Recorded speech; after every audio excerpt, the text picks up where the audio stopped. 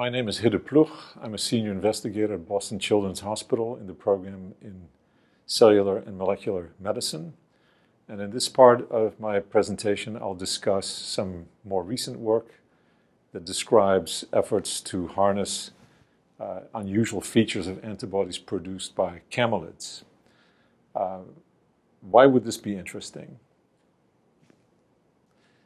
These are the animals that we work with. These are two juveniles alpacas, Bryson and Sanchez. And the reason why these animals attracted my attention was spawned by a lecture that I attended in which I was misassigned to the wrong section. And it's the first time I heard about the unusual properties of antibodies made by camelid species, and that includes alpacas, llamas, guanacos, vicuñas, camels, dromedaries. All camelids share this unique feature. What I'm talking about is the fact that, unlike the typical mammalian species, which uniquely produce antibodies composed of heavy chains and light chains, camelids also produce, in addition to the traditional forms, heavy chain only antibodies.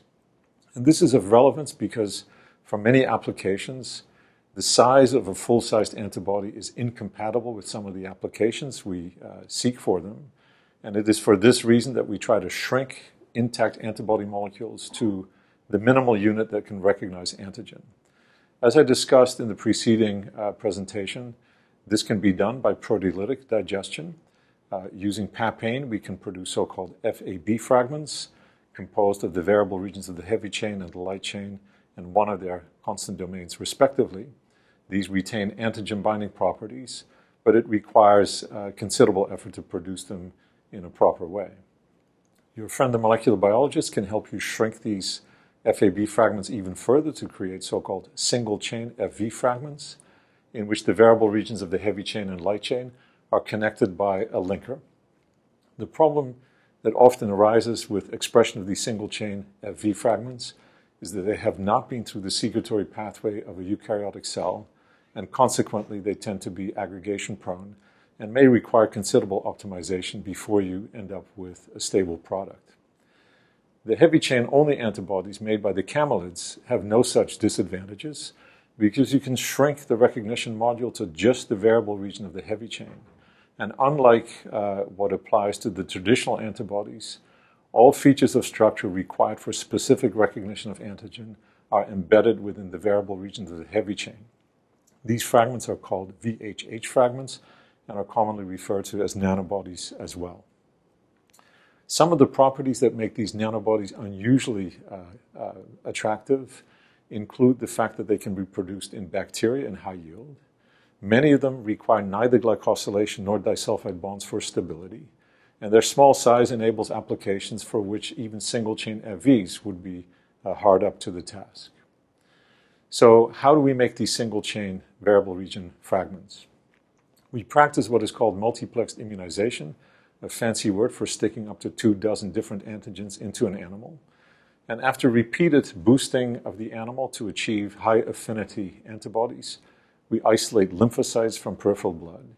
And using primers designed to uniquely amplify the variable regions of these heavy chain only antibodies, we can create an immortalized collection of these VHH sequences.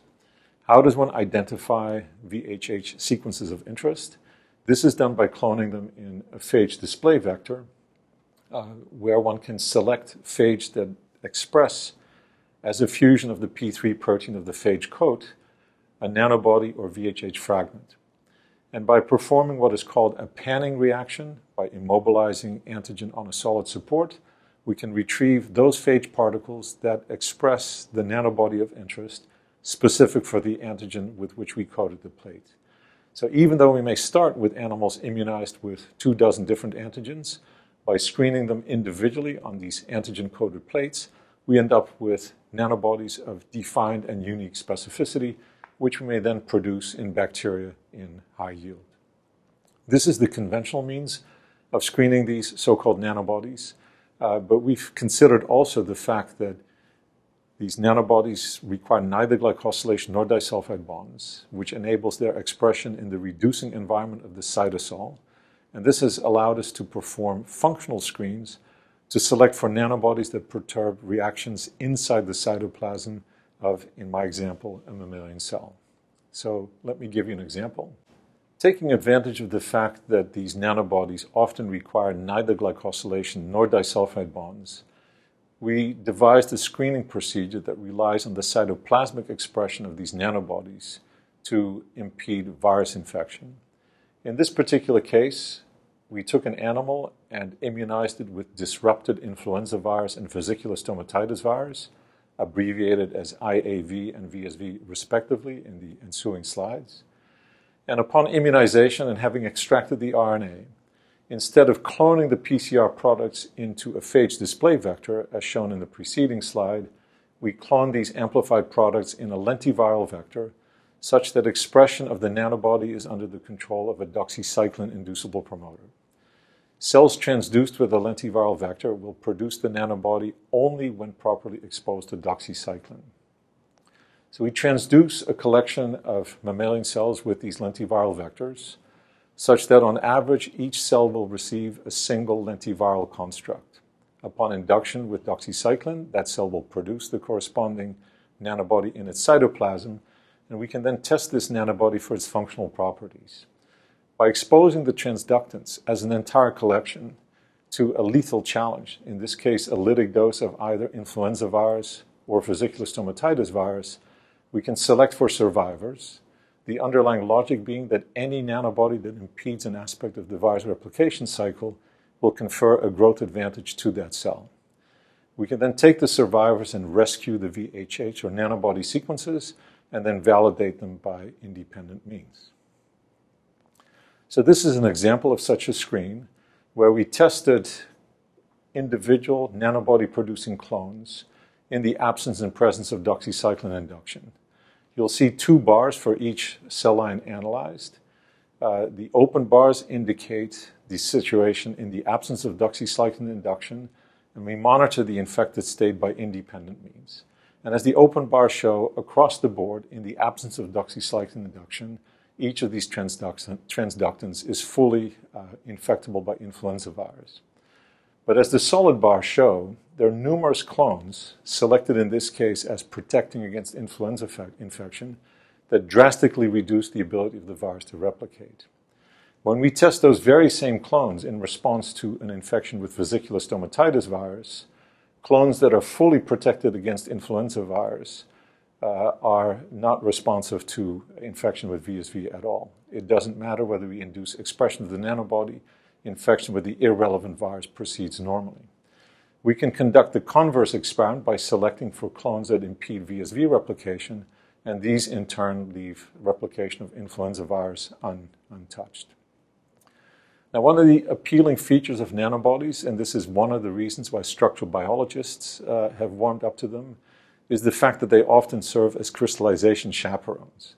That means that for proteins that are often challenging to crystallize, inclusion of a nanobody of the appropriate specificity will facilitate crystallization. This, of course, has the tremendous advantage of identifying at atomic resolution exactly the epitope to which the nanobody in question binds. And this was done by Florian Schmidt and Leo Hanke, two students and postdocs in my lab. They together solved the crystal structure of, in this case, the target of the anti-influenza nanobodies which impede replication in complex with a representative nanobody. In red and orange are indicated those sequences in the flu nucleoprotein that are responsible for interaction with RNA, because influenza virus is a negative stranded RNA virus, and in gold, the nuclear localization signal. And what this experiment reveals is that the nanobody binds to an area of the NP protein not previously implicated as functionally important. So in that sense, having this nanobody provides us with a novel angle of attack on the virus life cycle. Now, if one asks, by what molecular mechanism could this nanobody conceivably impede virus replication? We made use of a structure published for the viral ribonucleoprotein particle. This is a viral RNA in complex with nucleoprotein. The analogy might be of a histone binding to DNA.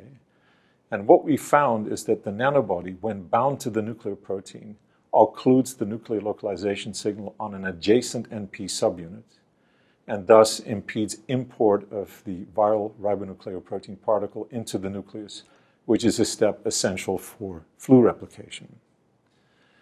Similar experiments were done for the VSV inhibitory nanobodies.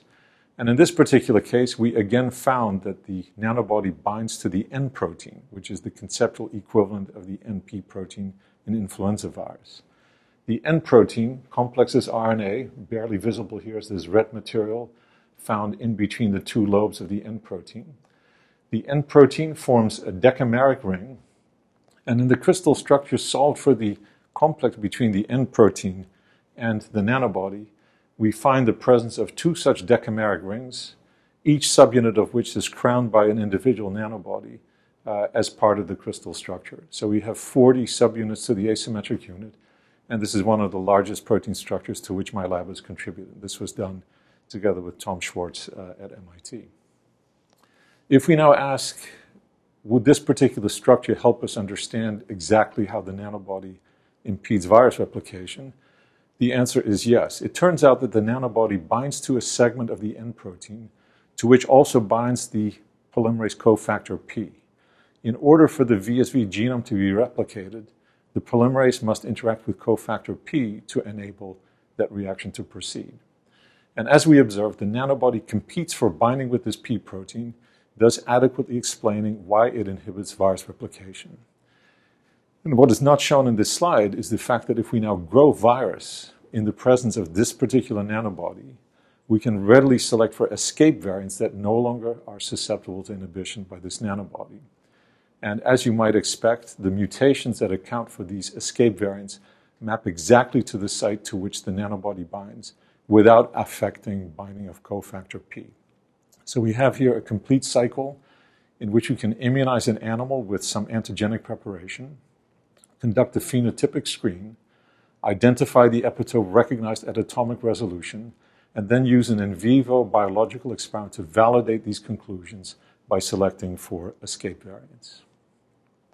A second example that exploits the ability of nanobodies to function in the cytoplasm of a mammalian cell concerns nanobodies that we've made against the component of a highly complex structure we refer to as the inflammasome. And without going into unnecessary detail, inflammasomes are supramolecular assemblies required for a particular aspect of innate immunity. When an inflammasome senses a microbial component, it oligomerizes, it makes use of a series of adapters to then recruit massive numbers of an enzyme called procaspase 1. Once this inflammasome is properly assembled, it leads to activation of procaspase 1, and this in turn allows conversion of a cytokine called pro-IL-1 into its active counterpart IL-1. This is a key aspect of inflammation. It turns out that inflammasomes occur in many molecular manifestations, two of which are shown here. On the left, the NLRP3 inflammasome, composed of leucine-rich repeats, those are these repetitive structures shown on top, a pyrin domain via which it recruits the adapter ASC, and the ASC protein itself has yet another protein-protein interaction domain called a caspase activation and recruitment domain, via which, as the name suggests, caspase is recruited.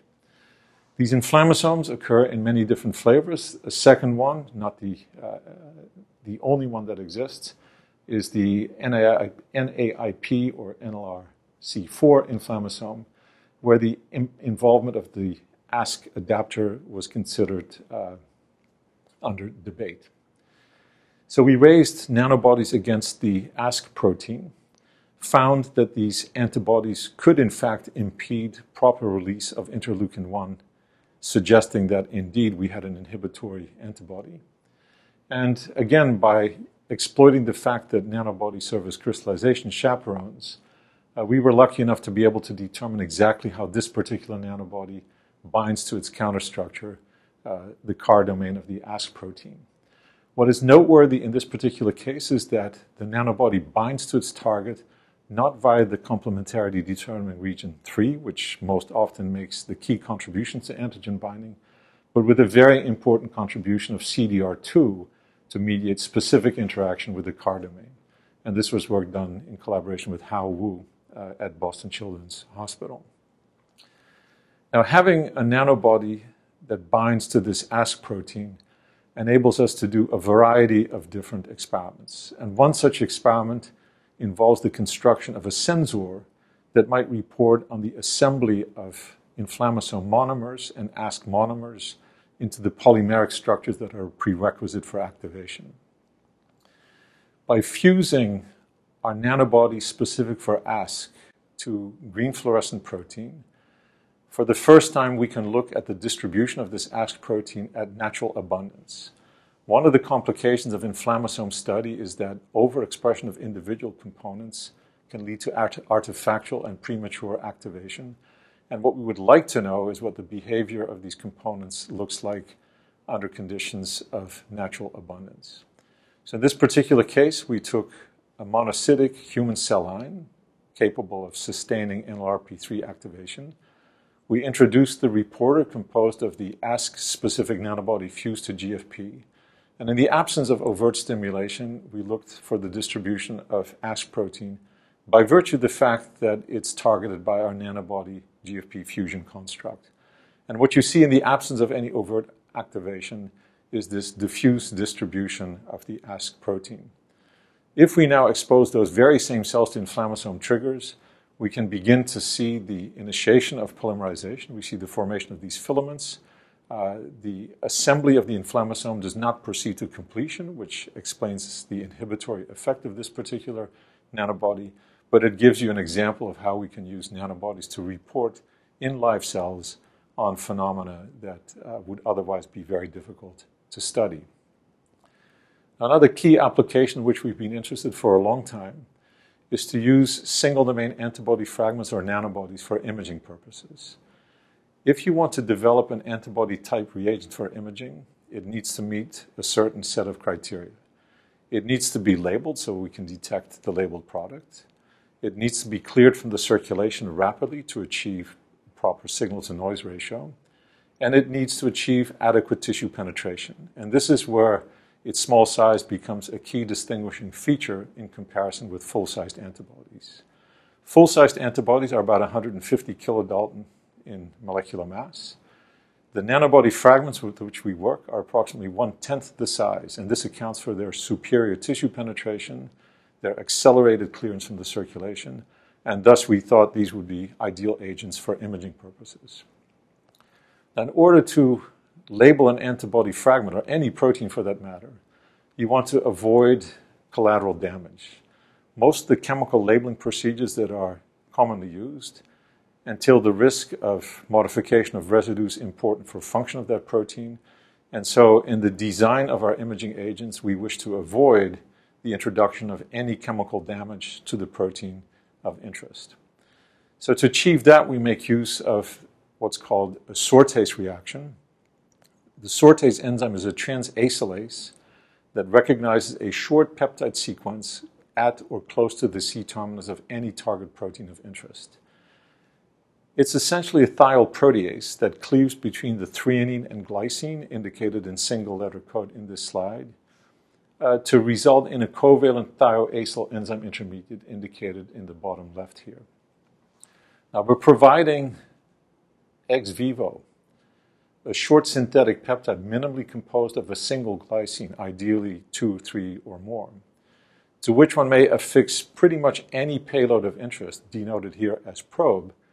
These synthetic peptides serve as the incoming nucleophiles that attack this thioacyl enzyme intermediate, and it results in the formation of a covalent bond between the target protein that you've modified with this LPXTG sequence in perfectly good peptide linkage with the probe attached via this oligoglycine stretch.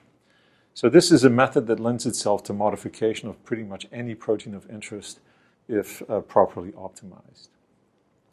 Now, the types of payloads that one can attach to proteins are limited only by what your friend, the chemist, can produce. In this example, I've indicated a few of the things we've successfully been able to affix using the sortase reaction. It includes site-specific biotinylation, the site-specific and quantitative attachment of fluorophores, execution of protein-protein fusions, attachment of DNA molecules, and as will be relevant for what I have to say in the following, the attachment of radioisotopes. The important thing to remember here is that the reaction proceeds site-specifically and nearly stoichiometrically, which makes it very attractive for protein engineering purposes. So in order for us to use nanobodies against surface proteins of interest, for imaging purposes, we need to install a label that allows to detect them. And without going into the physics, we've been interested in positron emission tomography. This is a method that can be used in the clinic to diagnose metabolically active from inactive cells. It's a non-invasive method, but it uses radioactive isotopes that are sometimes challenging to handle. Without going into the chemical details, we've developed procedures to affix these isotopes suitable for PET imaging to our nanobodies using the sortase reaction. So on the left, you see some nasty chemistry that results in the formation of an F18 labeled compound. Fluorine 18 is the isotope suitable for PET imaging. On the right, you see the work stream for our sortase catalyzed reaction to install a chemical entity that now allows us to combine the two under strictly native conditions without inflicting any collateral damage onto the protein of interest. So this is how we can make nanobodies ready for imaging by positron emission tomography. And what is shown in this little inset here is a mouse that we imaged with an antibody against class 2 MHC products. These are molecules found on antigen-presenting cells. In this case, we deal with a tumor-bearing mouse where the presence of antigen-presenting cells in the tumor can be visualized by this non-invasive imaging method. We've also been interested in particular in imaging immune responses non-invasively. I pointed out the fact that T lymphocytes recognize antigen by virtue of this antigen-specific receptor that recognizes MHC products complex with the appropriate peptide. But the reactivity of these T cells can be modulated by the expression of so-called co-stimulatory or checkpoint molecules, and that can be either stimulatory or inhibitory. And in order for us to image immune responses non-invasively, to focus on these co-stimulatory or checkpoint molecules became a point of interest. This is all the more important where we now know that these checkpoint molecules are important targets for immunotherapy of cancer. This slide is taken from the work of Jim Allison, who showed that by blocking one of these checkpoint molecules, one could achieve a remarkable improvement in an anti-tumor response. In this case, you see what happens to tumor growth, measured as tumor diameter. In the absence of any treatment, if you give an antibody that fails to impede this regulatory interaction, no effect on tumor growth. But if you block a checkpoint molecule that confers inhibition on T cells of appropriate specificity, merely blocking that inhibitory molecule gives you a significant improvement in the anti-tumor response. Now, this has been wildly successful in the clinic, cures having been achieved, but only a fraction of patients respond to such treatment, and it would be very important to know why certain people do respond to therapy and others do not. And we think that the ability to image immune responses non-invasively may help us provide some answers to that question. In addition to the CTLA-4 protein, which was the focus of attention of work in the Allison lab, much work has since focused on other members of the checkpoint family, notably the PD-L1 protein. So let me take you through this example. We have here a T lymphocyte that engages an antigen-presenting cell via its T cell receptor for antigen. But if this antigen-presenting cell also expresses PD-L1, it engages a counterstructure on the T cell, which now confers an inhibitory signal to that T cell, rendering it incapable of exerting its usual functions, be that cytokine production or a lytic function. If one has antibodies that block either PD-1 or PD-L1, such inhibition may be relieved. And just like the anti-CTLA-4 example of which I showed you the graph, blocking PD-1 or PD-L1 has been shown to have a significant anti-tumor effect.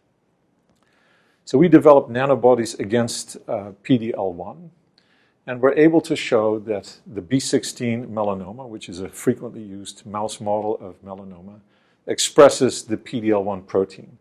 What you see here are mice injected with a radiolabeled fragment of a nanobody that recognizes PD-L1. These mice on their left shoulder carry a tumor, and the presence of the PD-L1 protein on the tumor may be clearly revealed by this non-invasive imaging method. We always use genetic controls to infer specificity of the labeling reactions that we see. On the right, you see a PD-L1 knockout mouse inoculated with the same tumor, and although somewhat more faint, we can still detect the PD-L1 signal in this setting as well. The conclusion from this experiment is that PD-L1 positivity in the tumor microenvironment is the net result of expression of that protein on invading cells of hematopoietic origin, as well as by expression of PD-L1 by the tumor itself.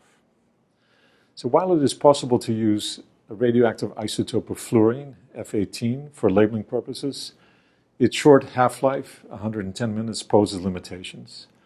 For that reason, fortunately, we have access to other isotopes that are PET compatible, such as zirconium-89, and we have the chemical means to install those site-specifically as well.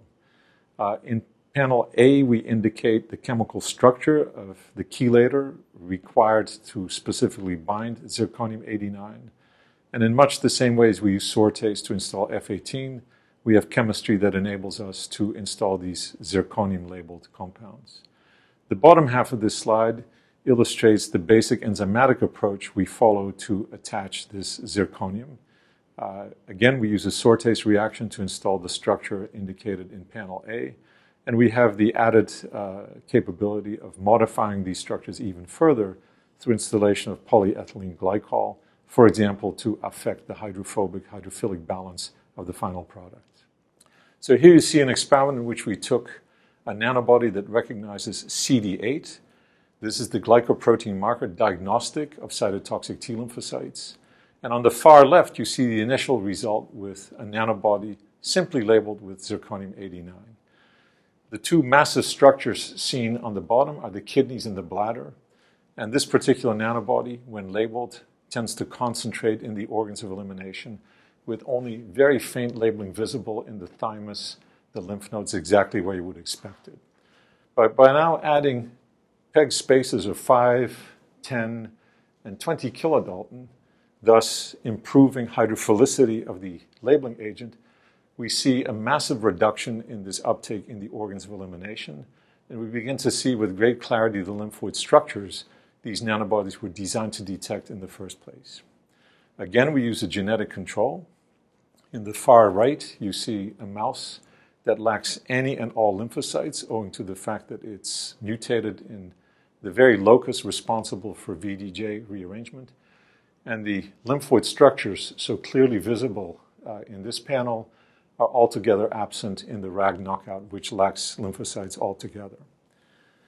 So with this tool in hand, we can finally begin to image cytotoxic T lymphocytes and ask the question, can we detect the influx of killer T cells into the tumor microenvironment? What this slide shows is a mouse that's being inoculated with a pancreatic tumor cell line, and on its left flank, you can clearly see the tumor by virtue of the fact that CD8 lymphocytes infiltrated, showing that we can indeed use this kind of non-invasive imaging to track the behavior of T lymphocytes in living mice. And what's really important about this type of experiment is the fact that we no longer need to kill the animal to examine what goes on inside it. Typically, immunologists, in order for them to access lymphoid organs or to access lymphocytes that reside in the tumor, have to kill the mouse, excise the organs of interest, and then enumerate and characterize lymphocytes that are present. With this non-invasive imaging method, albeit at modest resolution, we can now track an animal over time and watch the immune response unfold. So this is our famous spinning mouse, and once again, you can clearly see the tumor on the right flank, in fact. You will also see that these dots represent the lymph nodes, and lymph nodes that are in close proximity to the tumor are more intensely labeled than lymph nodes on the other side, consistent with trafficking of lymphocytes between these different lymphoid organs. So how can we use this information to address one of the questions I posed earlier? Why is it that certain tumors respond to checkpoint blocking antibodies such as anti-CTLA4 or anti-PD1, PD-L1, and others do not. Can we use this particular imaging method to shed some light on what happens in that particular setting? So this is a complicated slide, but the concept is very simple. We use our B16 melanoma model in a setting where some of the animals will proceed to full-blown tumor growth and others will respond to control of the tumor in response to checkpoint blocking antibodies. So in this case, we use anti-CTLA4 antibodies, full-sized antibodies as a therapeutic agent, and we simply image in the tumor microenvironment what happens to the CD8 T lymphocytes that one finds on location. And what we find is a very strong correlation between the distribution of these CD8 T cells and the ability of an animal to control the tumor. If we see monofocal distribution of T lymphocytes, this is paralleled by a reduction in tumor size and improved survival of the animals. In animals that fail to respond to checkpoint blockade and where the tumors grow, we see this more heterodispersed distribution of CD8 T cells, and this becomes a predictor, if you will, of the outcome of the final experiment. This was validated in collaboration with the lab of Bob Weinberg in a breast cancer model where two variants exist. One is an epithelial variant that is immunogenic and is readily controlled in response to checkpoint blockade. And there's a mesenchymal variant which is less differentiated, highly aggressive, and poorly responsive to checkpoint blockade. If we now image animals of either type, you see an example of the mesenchymal variant, poorly controlled by checkpoint blockade. Tumors continue to grow, and the animals do not survive. On the bottom, you see the epithelial variant, monofocal distribution of CD8 T cells, excellent response to checkpoint blocking antibodies. And thus, we think that this method, for the first time, begins to shed some light on what happens in the tumor microenvironment. We have a long way to go. There's a long list of surface molecules that we'd like to image. There's a lot that we need to know about various aspects of the immune response, but it will be important to measure these things in the context of a living experimental animal and ultimately perhaps in the clinic. So the preceding segment has shown our efforts in imaging a certain aspect of adaptive immunity, notably CD8 T cells. But as I pointed out, host defense is an integrated system that comprises not only adaptive immunity, but innate immunity as well. And future efforts are focused on trying to image these innate immune responses non-invasively as well. Think inflammation as a key aspect that would benefit from this approach. The nanobodies that we've used have a few signature advantages. Their small size makes imaging possible. Ease of manufacture in E. coli is a plus. The fact that they require neither glycosylation nor disulfide bonds allows us to express them in the cytoplasm of mammalian cells and use them to conduct phenotypic screens, as I've demonstrated. Finally, their small size makes it possible to exploit the sortase reaction to install pretty much any entity of choice without inflicting damage on the nanobody itself, and that is the method we have applied to render nanobodies suitable for imaging by positron emission tomography. Let me finish by acknowledging the individuals who have done this work. The virus work that I summarized was done by Florian Schmidt, a postdoc, and Leo Hanke, a graduate student. The nanobody platform was established by Jessica Ingram, currently on the faculty of Dana-Farber. The radiochemistry was done by Mohammed Rashidian, and the tumor immunology experiments were conducted with very significant input and participation of Mike Dugan. I've mentioned the fact that we collaborate with Bob Weinberg on our breast cancer models, Hao Wu on the inflammasome, Steve Almo as a source of proteins with which we can immunize alpacas and obtain the antibodies with which we work. Thank you very much.